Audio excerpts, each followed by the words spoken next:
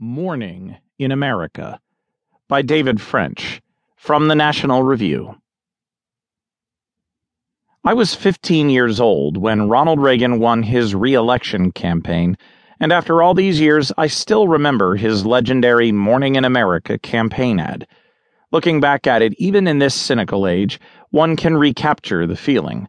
The music seems maudlin, the voice a little too grandfatherly, but the ad told a true story.